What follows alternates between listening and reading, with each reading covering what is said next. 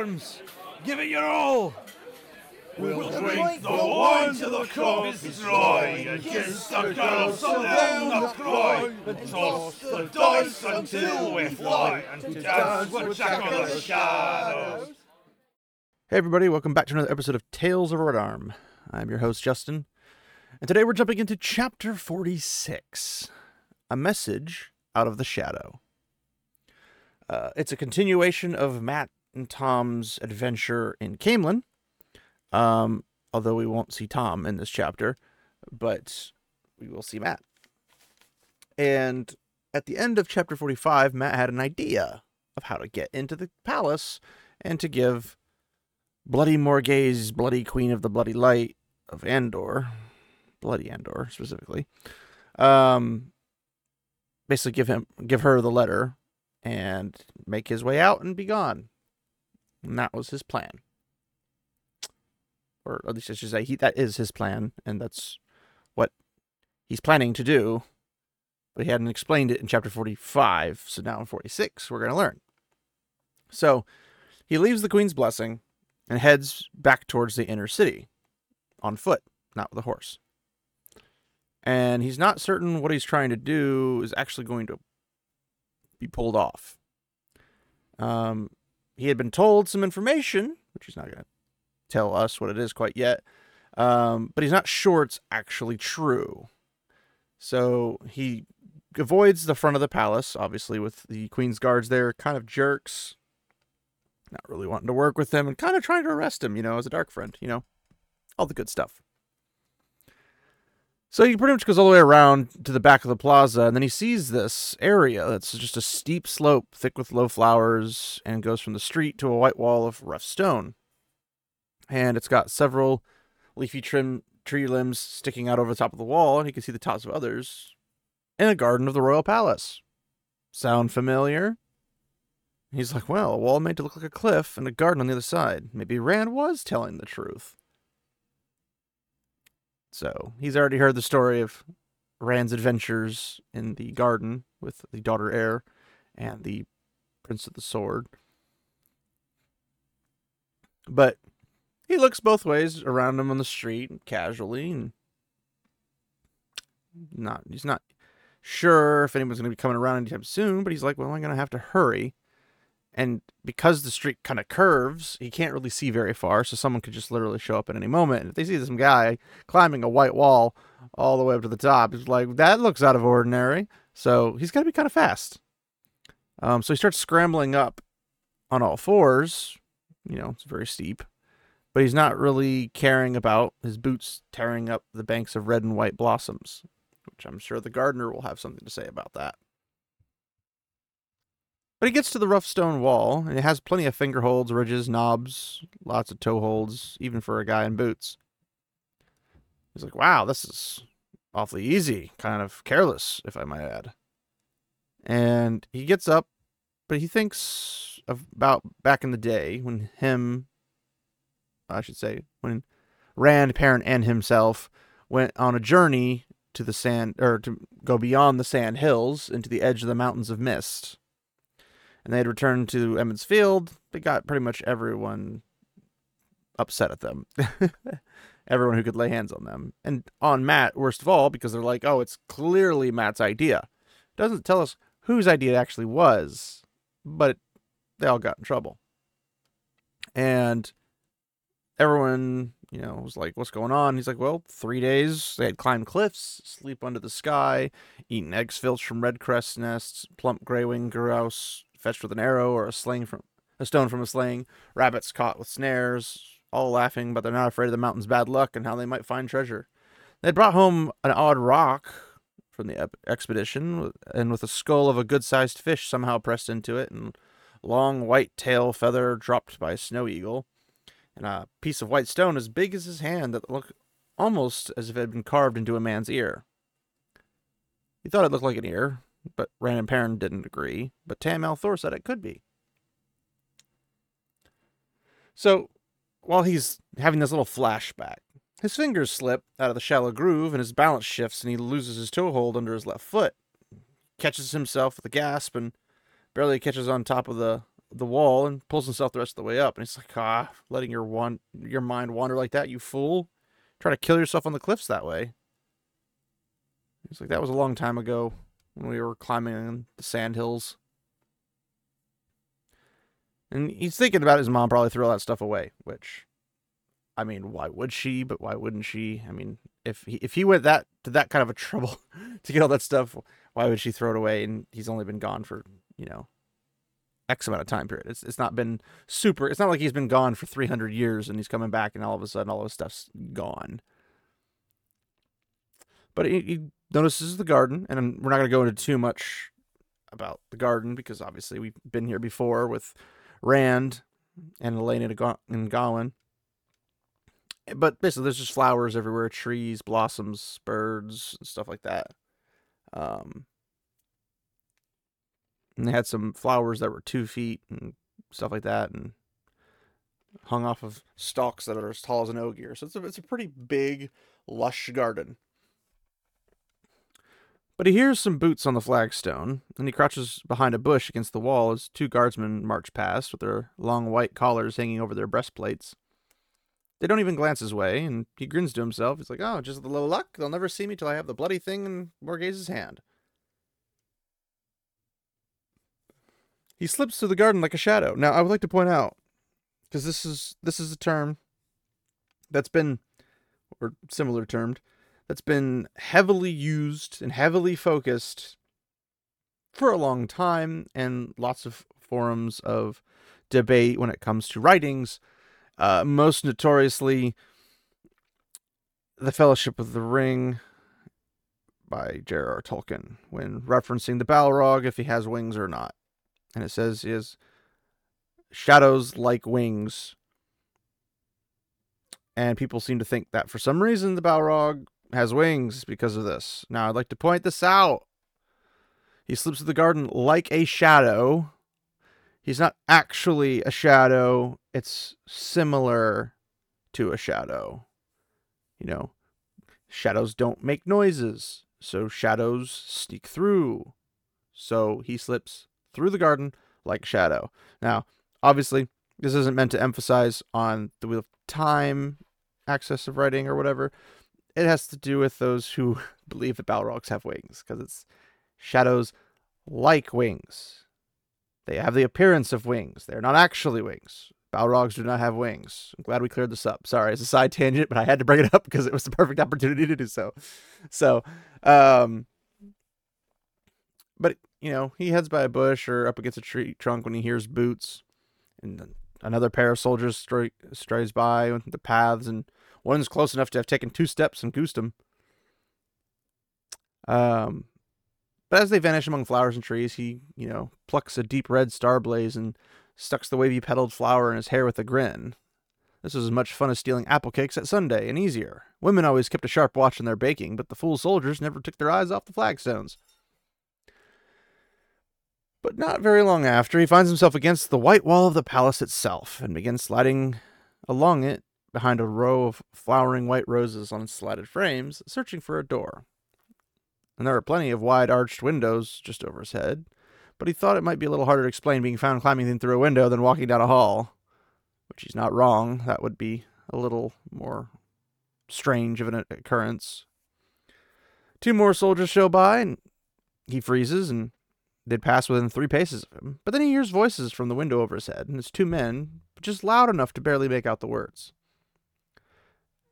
On their way to Tyr, great master. And the man sounded frightened, and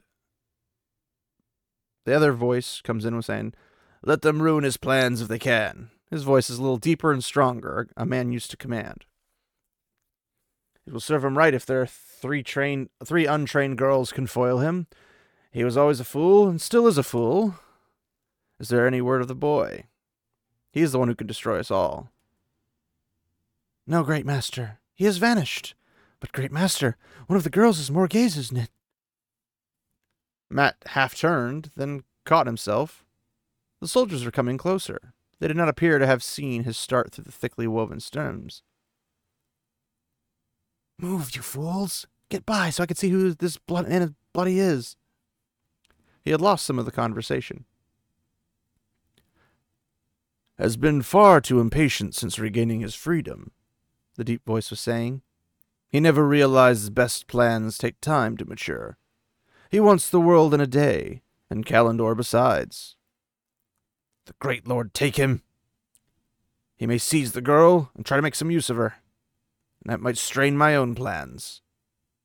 As you say, great master, shall I order her brought out of Tyr? No. The fool will take it as a move against him, if he do. And who can say what he chooses to watch, aside from the sword? See that she dies quietly, Komar. Let her death attract no notice at all. His laughter was a rich rumble. Those ignorant slatterns in their tower will have a difficult time producing her after this disappearance. This may all be just as well. Let it be done quickly. Quickly, before he has time to take her himself. The two soldiers were almost abreast of him. Matt tried to will their feet to move faster. Great master, the other man said uncertainly. That may be difficult. We know she's on her way to Tyr, but the vessel she traveled on was found at Erengil, and all three of them had left it earlier.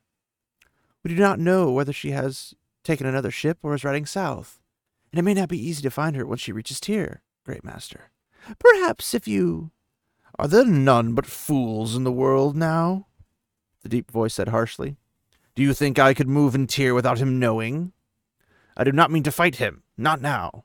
Not yet. Bring me the girl's head, Komar. Bring me all three heads, or you will pray for me to take yours. Yes, great master, it shall be as you say. Yes, yes. The soldiers crunched past, never looking to either side. Matt only waited for their backs to pass before leaping up to catch a broad stone windowsill and pull himself high enough to see through the window. He barely noticed the fringed Terabon carpet on the floor, with a fat purse of silver. One of the broad carved doors was swinging shut.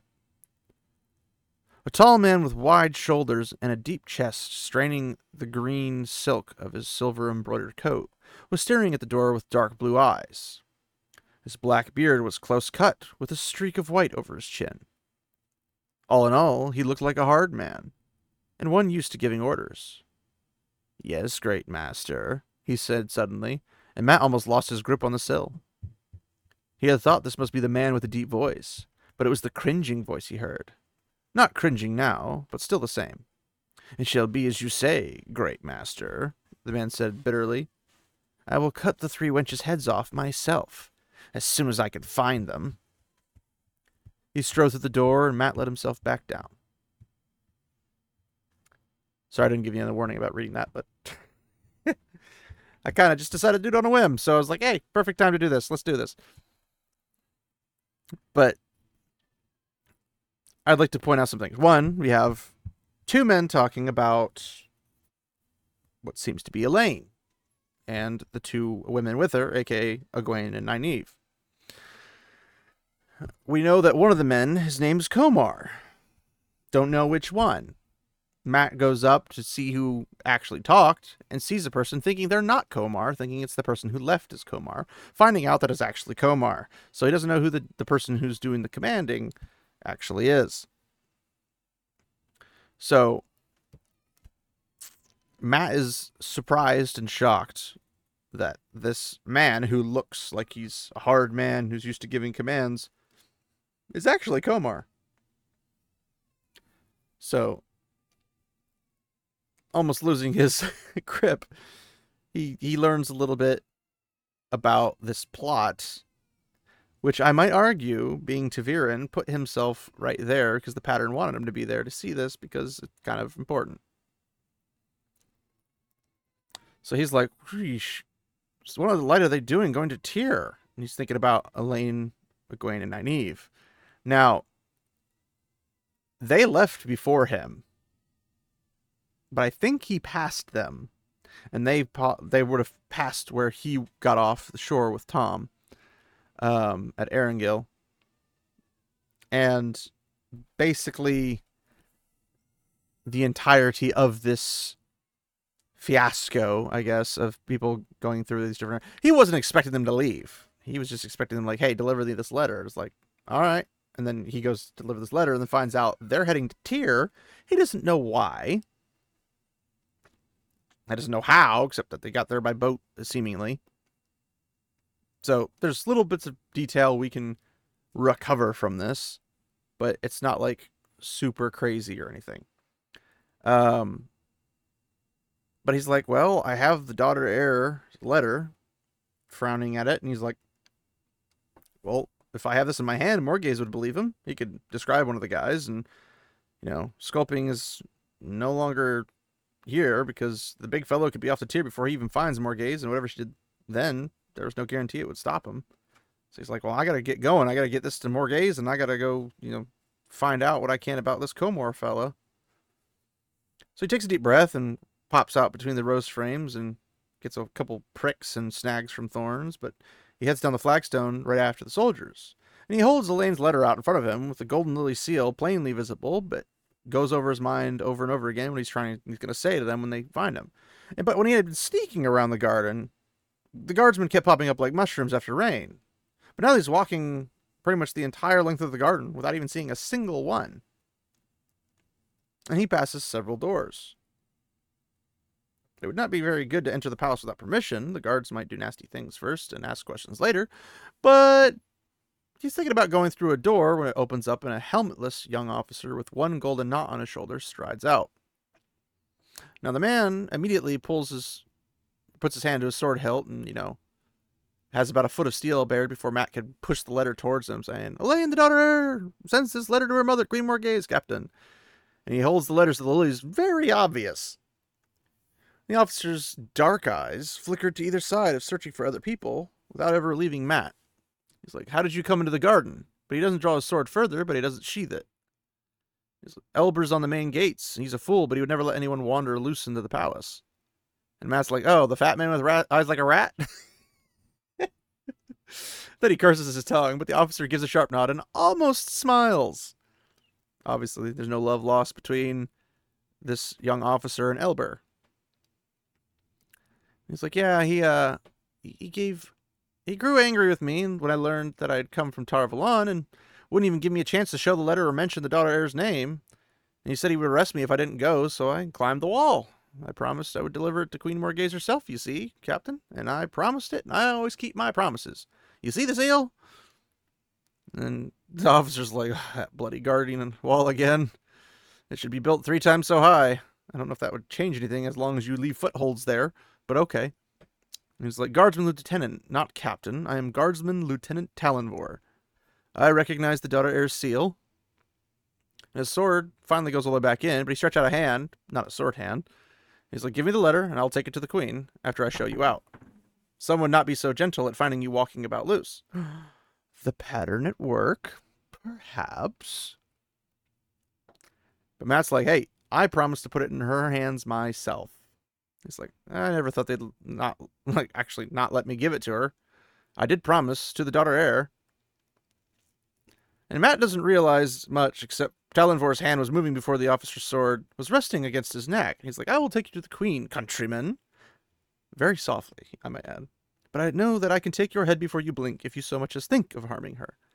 And Matt puts on his best grin, and the slightly curved blade felt sharp on the side of his neck. And he's like, I am a loyal Enderman, and a faithful subject of the queen, the light illumine her. Why, if I had been here during the winter, I'd have followed Lord Gabriel for sure.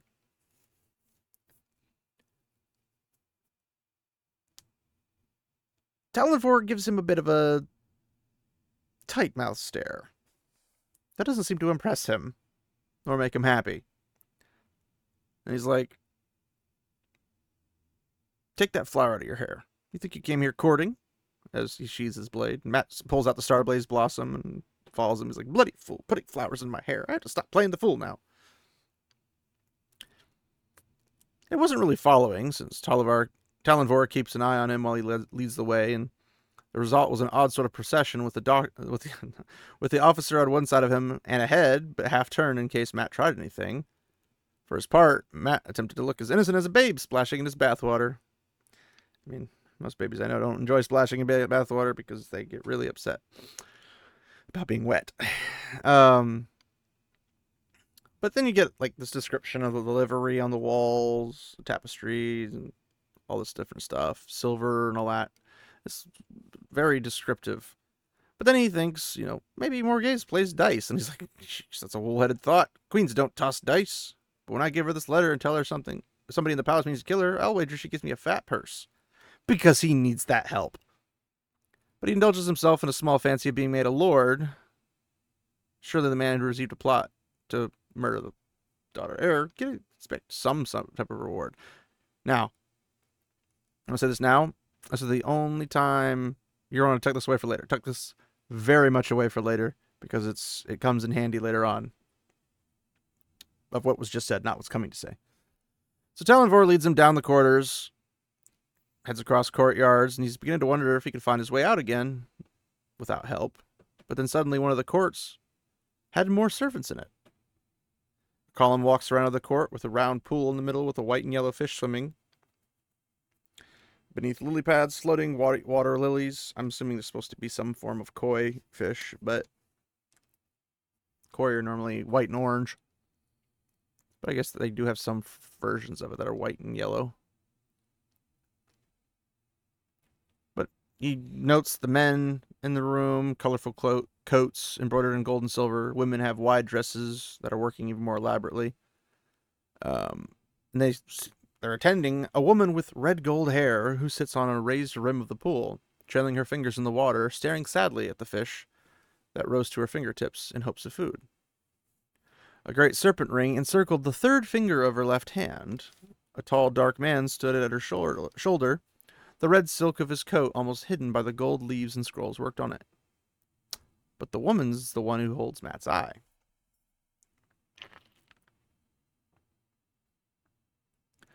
Noticing the wreath of finely made golden roses in her hair, and the stole hanging over her dress of white slashed with red, the red length of the stole embroidered with the lines of Andor,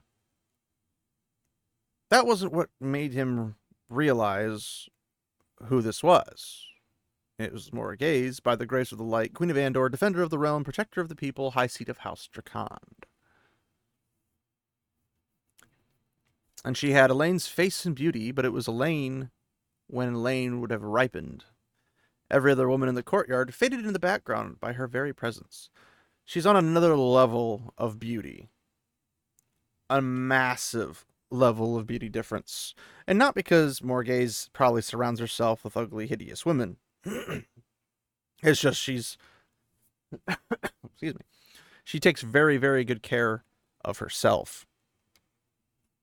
And obviously ages very gracefully. There could be a lot of reasons for that. None of them are given. Just that she is a beautiful woman, but still a mature version, obviously, of Elaine. And Elaine being like 17, 18-ish, I believe it's 17, she's going to be probably in her 40s, I'd imagine, if not maybe a little bit more than that, maybe mid-40s. Definitely no younger than her mid-30s. Like, she'd be up there, higher 30s at the earliest. That's if she came of age, got married, and had a kid immediately. And Galad's her oldest, and I think Galad's,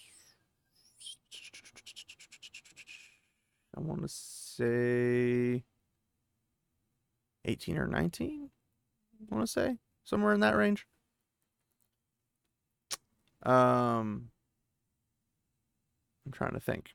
I don't know if his exact age is that, but obviously it's higher, and then you had Gawain and then Elaine in that order. So obviously good looking woman, and he's like, I'd dance a jig with her and steal a kiss at moonlight too, no matter how old she is. But then he shakes him and is like, whoa, remember who that is. So Talonvor goes to a knee, fist pressed to the stone of the courtyard, and going, my queen, I bring a messenger who bears a letter from the Lady Elaine. And Matt's looking at the guy's posture, but then he just, gives a deep bow. He's like, from the daughter heir, my queen. Obviously not used to saying that. And he holds up the letter as he bows, so the golden yellow wax of the seal was visible. He's like, once she reads it and Elaine knows Elaine's all right, I'm going to tell her. And Morghese turns her deep blue eyes on him. It's like light as soon as she's in a good mood. And her cold, distant voice is like, you bring a letter from my scapegrace child. That must mean she's alive, at least. Where is she? And her voice has this edge that speaks of heat ready to rise. Her temperature, obviously redheads, could go up pretty quickly for her temper. And he's like, well, in Tar Valon, my queen, he puts out the words very, very barely, I guess you should say. And he's like, wouldn't I like to see a staring match between her and the Amerlin? And then he's like, on second thought, I wouldn't. At least she was when I left. Morghese waves a hand impatiently, like, come on, bring it. And then Talonvor rises up, takes the letter from Matt, and hands it to her. And then for a moment, she frowns at the lily seal, then just snaps her wrist and pulls it up. And she murmurs to herself as she's reading, shaking her head at every other line. Oh, she can't say any more, can she? We'll see whether she holds that to that. But then her face brightens. It's like, Gabriel, she's been raised to the accepted. Less than a year in the tower and raised already. But then the smile disappears as quickly as it had shown up, and her mouth tightens. It's like, when I put my hands on the wretched child, she'll wish she were still a novice. I mean, to be fair, she could use it. Just saying. And Matt's like, wow, nothing's going to put her in a good mood. But he's like, well, I'm just going to say it and hope she's not going to chop my head off. My queen, and by chance I overheard. But before he gets to say anything, it's like, be silent, boy. And the dark man in gold-encrusted coat said calmly. He was a handsome man, almost as good-looking as Galad, and nearly as youthful-seeming, despite the white streaking his temples, but built on a bigger scale, with more than Rand's height and very nearly Perrin's shoulders. We will hear what you have to say in a moment. And he reaches over to Morghese's shoulder and plucks the letter out of her hand. She kind of glares at him, seeing the temper rising. But the dark man just lays a strong hand on her shoulder, never taking his eyes off what he's reading, and Morghese's anger just melts. Well, apparently she's left the tower again on the surface of the Amerlin's seat. The woman oversteps herself again, Morghese. Now,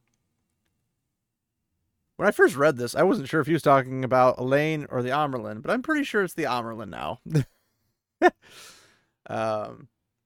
This is the woman, and I don't think he would refer to Elaine as the woman in front of everyone in a court.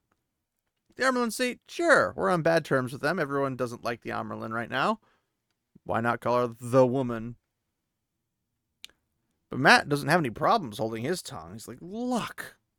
It's stuck to the roof of his mouth. He's like, I don't know if this is good or bad luck, but the dark man was the owner of the deep voice. The great master who wanted Elaine's head. And she called him Gabriel. And then now he's thinking back to it, and he said, I'd follow Lord Gabriel to Talonvor. And Talonvor's look did not look approving, but what can you do? He's like, her advisor wants to murder Elaine. Light. Morghese staring at him like an adoring dog with her master's hand on his shoulder. And Gabriel turns nearly black eyes on Matt. The man has a forceful gaze and a look of knowing. He's like, what can you tell us of this boy? And he's like, nothing. Nothing at all, my lord. And he clears his throat. And the man's stare was worse than the Amerlin's. And he's like, I just went to Tar Valon to see my sister. She's a novice. Elsa Grinwell. I'm Tom Grinwell, my lord. The lady Elaine learned I was meaning to see Camelin on my way back home. I'm from Comfrey, my lord. A little village north of Barillon. I'd never seen any place bigger than Barillon before I went to Tar Valon. And she, the lady Elaine, I mean, gave me that letter to bring. He thought Morghese had glanced at him when he said he came from north of Barillon. But he knew there was a village called Comfrey there. He remembered hearing it mentioned. Gabriel nodded, but was like, okay, do you know where Elaine was going, boy, or on what business? Speak the truth. You have nothing to fear. Lie, you'll be put to the question. Like, oh, geez, these people again. it's do what I say or I'll put you to the question. Like, well, if I tell you the truth and you decide it's not the truth, then I get put to the question. If I tell you a lie, you decide it is the truth, I'm fine. But if I tell you a lie and you decide it's not, then you're going to put me to the question anyway. So I got a 2 out of 3 chance I get put to the question. That's not a good odds. Now, I do want to point out something I almost passed by, is that when he mentions he's from Comfrey, Morghese glanced at him when he said he came from north of Barillon. Yeah, there's a village named Comfrey. But here's the thing that I found weird in the discussions amongst fandom about how different the Two Rivers is from the other areas around it, like Barillon and, in this case, Comfrey and anything else in Andor, because Andor is very different than Tar Valon in every way, essentially, except for the map. So, if you recall, when Rand had fallen in the garden, was brought to Morghese, and Elida was there, she went over how different Rand was from the typical Two Rivers person. I did this in front of Morghese. Morghese is aware of these differences. Morghese obviously had to learn all these things about the control of Andor, what is on the map, what is actually in her control, but even the people, the cultures, and everything of everyone around as well. It's not just a floozy that she just wouldn't notice. Like her whole essence is essentially knowledge of her entire empire, or not empire, I should say, her kingdom, I guess is probably a better term. And she would know these things. So if she's like, oh, I'm from Comfrey, keep in mind, if he has the appearance of someone from the Two Rivers, to what Elida had mentioned, because Elida had mentioned that Rand was not as dark of skin as the Two Rivers, then Morghese should know this. It's like, oh, I'm from Comfrey. I'm like, but Comfrey, the people from Comfrey don't have this kind of appearance. If they didn't have that kind of appearance. And if they had that kind of appearance, then Elida probably wouldn't have made such a big deal about it. So it's a little bit of a weird comparison, I guess. It's just something I noticed because I like analyzing details, and this is very much an analyzed detail. Because if Elida's like, oh, look at you, you're this pale dude underneath your clothes, and your skin's darker because obviously you work out in the sun for a long period of time. Kind of like Senbui, who's a thatcher, works on the roofs all day, every day, all during the summer, probably year-round, honestly. So he's going to get darker skin from being out in the sun all the time. Typically, when you see a farmer, they have these things called farmer's tan. That's basically what Rand has. Rand has a massive farmer's tan. Red hair obviously throws him out as kind of an outlander as well. But he could at least claim that Kari Althor was the one who gave him the red hair. So Elida would be saying, hey, this is one thing. Morghese would have been like, you don't have the look of somebody from Comfrey. You have the look of somebody from the Two Rivers. If it was as different as thought by those. Because, again, remember, Elida, Elaine, Morghese, like those of royalty and those of knowledge of the area that they're going to be in, have the knowledge of those areas and those places and saying, this is not what they look like and this is what they do look like. And the comparison should have, in this case, set off a few alarm bells in Morghese's head. He's never been to Comfrey. He doesn't know what the people in Comfrey look like. She should know because it's in her domain. She knows the Two Rivers culture, people, and all that stuff, and that's not in her domain. So, I mean, it's in her map domain, but it's not in her, like, enforced domain. But she knows what is and isn't there. So she should have had alarm bells going off if it was that strange for the people of Comfrey to be different from the people of the Two Rivers. And if the people from Comfrey are the typical Andorans, and the typical Andorans features we've gotten throughout this entire time of the series so far, and the rest of the series, I should tell you what the entire populace of Andor essentially looks like, with Two Rivers being the oddball out. I'm not saying that they're like night and day differences, but I'm saying that there should be subtle differences to be like, you know, this village is known for its big ears and you have small ears. That's a little weird, don't you think? This village is known for having big noses. You have a very small nose. or you have a big nose and they're known for small noses. Like, there's just, this village is known for all the males having 6 fingers and all the women having 6 toes. You don't have either of those, so forgive me if I don't believe you're from there. You know, in that sense. It's kind of just like it's a weird comparison. I know it's completely off tangent. I just wanted to throw it out there.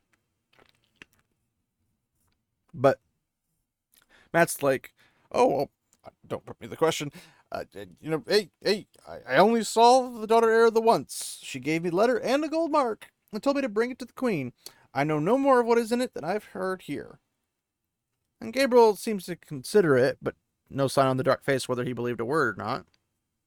Morgase is like, Gabriel, no. Too many have been put to the question. I can see the need as you have shown it to me, but not for this.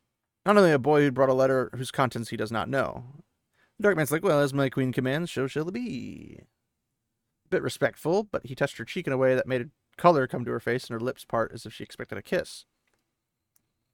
Morgase, has this unsteady breath, and he's like, tell me, Tom Grinwell, did my daughter look well when you last saw her? And he's like, yes, my queen. She smiled, laughed, and showed a saucy tongue. And then Morgase laughs softly, looking at his face. He's like, oh, don't be afraid, young man. Elaine does have a saucy tongue. Far too often for her own good. I am happy she is well. And her blue eyes studied him deeply. I don't know too much about redheads, because I'm not one. But I don't know if blue eyes is very common. Now, I get that she's not just a redhead. She's a red gold head, I guess. Whatever that would be. It's like a blonde and a redhead mixed together. But it's like a rose gold almost. Like maybe a little bit. Not so much pink, but more red, but with like blonde streaks through it or something. I don't really understand the color system of that.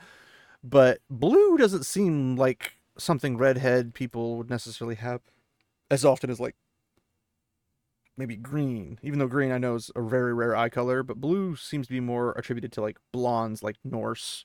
Reds are more like Irish.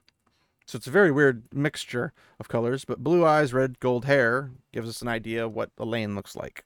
Same, pretty much. Because as far as all the descriptions have applied, they're basically spitting images of each other minus maturity. That's basically it. And then, boy, is that maturity level quite vast apart in difference. But it's like, oh, a young man who's left his small village often finds it difficult to return to it. I think you'll travel a lot before you see Comfrey again. Maybe you'll even return to Tarvalon. If you do and you see my daughter, tell her what is said in anger is often repented. I will not remove her from the White Tower before time. Then she goes on to say, tell her that I often think of my own time there and miss the quiet talks with Shiriam in her study. Tell her that I said that, Tom Grinwell. And Matt's like, a little uncomfortable here. It's like, yes, my queen, but I don't mean to go to Tarvalon again. Once in any man's life is enough. My dad needs me to go to help work on the farm. My sisters will be stuck with the milking, with me gone. And Gabriel laughs, a deep rumble of amusement. She's like, ha, ha, ha, ha. So anxious to go milk the cows, are you, boy? Perhaps you should see something of the world before it changes. Foreshadowing. Here, and he throws a purse, tossing it, obviously. Matt feels the coins through the wash leather when he catches it. He's like, if Elaine can give you a gold mark for carrying her letter, I'll give you 10 for bringing it safely. See the world before you go back to your cows. He's like, yes, my lord. He lifts the purse and manages a weak grin. Thank you, my lord. This is not how he acts normally, which is how we can tell that he's putting on a face. But the dark man already waved him away and turned to Morgase with the fist on his hip. He's like, I think the time has come, Morgase, to lance that festering sore on the border of Andor. By your marriage to Tarangil Damodred, you have a claim to the Sun Throne. The Queen's Guard can make that claim as strong as any. Perhaps I can even aid them in some small way. Hear me. But Talonvor touches Matt on the arm. They slowly back out of the room. Bowing, Matt didn't think anyone noticed. Gabriel's still speaking, but every lord and lady seemed to hang on his words. And Morgase was frowning as she listened, but she nods as much as anybody else. And that's the end of the chapter. But it's not the end of Matt's part in the story, because we got next week. And that's going to be fun, isn't it? So it's going to be a bit of a roller coaster. Because I'm actually I'm actually really excited about. I'm always excited about Matt's story. Matt's stories are always the best, in my opinion. His character is just close and dear to my heart because we have very similar personalities, minus the drinking, gambling, and all that type of stuff. We're both very sarcastic. We're fun-loving, mischievous type of fellows. But so either way,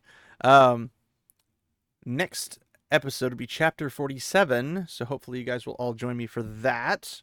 Let me know if you guys have any other things you want to know about this particular chapter. Did I miss something that you think I should not have? Do you have any of your own little insights? Whatever you could think of. A comment you might have on something, feel free to drop a comment on either the Facebook page, at Tales of Rodarm, Twitter, at Tales of Rodarm, or on my email directly, which is just talesofrodarm@gmail.com. Love to hear from you. And if you guys would like to join the Discord or something to get to know me and a little bit more of the details I'm putting out, like if you have any questions or want to talk to me just in general chat-wise, I typically get on. I'm on pretty much at least every day. But yeah, if you guys would like to, you can either email me directly. I believe it's on Twitter and Facebook pages as well. So you should be able to access either of those. But if you don't have access to either Twitter or Facebook or can't find it, just email me at Tales of Rodarm. I'll send you a link and you'll be in and we can chat. It's pretty empty right now, but hopefully that'll change over some time. And for those of you who don't know what Discord is a voice chat system where you can use text, you can talk to people over voice, over IP, aka you can just chat online. And it has different servers, so you could be a part of multiple Wheel of Time groups if you can find them, or any other type of groups if you're into sports or games or whatever it is. But yeah, it's a cool little community that I got kind of set up as best as I could. I'm not very good at the thing myself, but I would like to have some other time with you guys and have a blast talking about everyone's almost favorite, second favorite probably, series in the world, since J.R.R. Tolkien seriously has that one in the bag. But I still love Robert Jordan's work, and I read this way more often than I should. I need to start reading some other things, and I know it, but I'm not going to be able to until I finish this series, and this series is going to take me a few years. So, thanks everybody for hanging out. I look forward to hearing from you guys or seeing you in the Discord. I think we'll go ahead and call it there. Until then. We drink all night and dance all day, and on the girls we'll spend our pay. And when we're done, then we'll away to dance with Jack of the Shadows. We'll toss the dice however they fall, and snuggle the girls be they short or tall, and follow young Matt wherever he goes to dance with Jack of the Shadows. We'll toss the dice however they fall, and snuggle the girls be they short or tall, then follow Lord Matt wherever he goes to dance with Jack of the Shadows.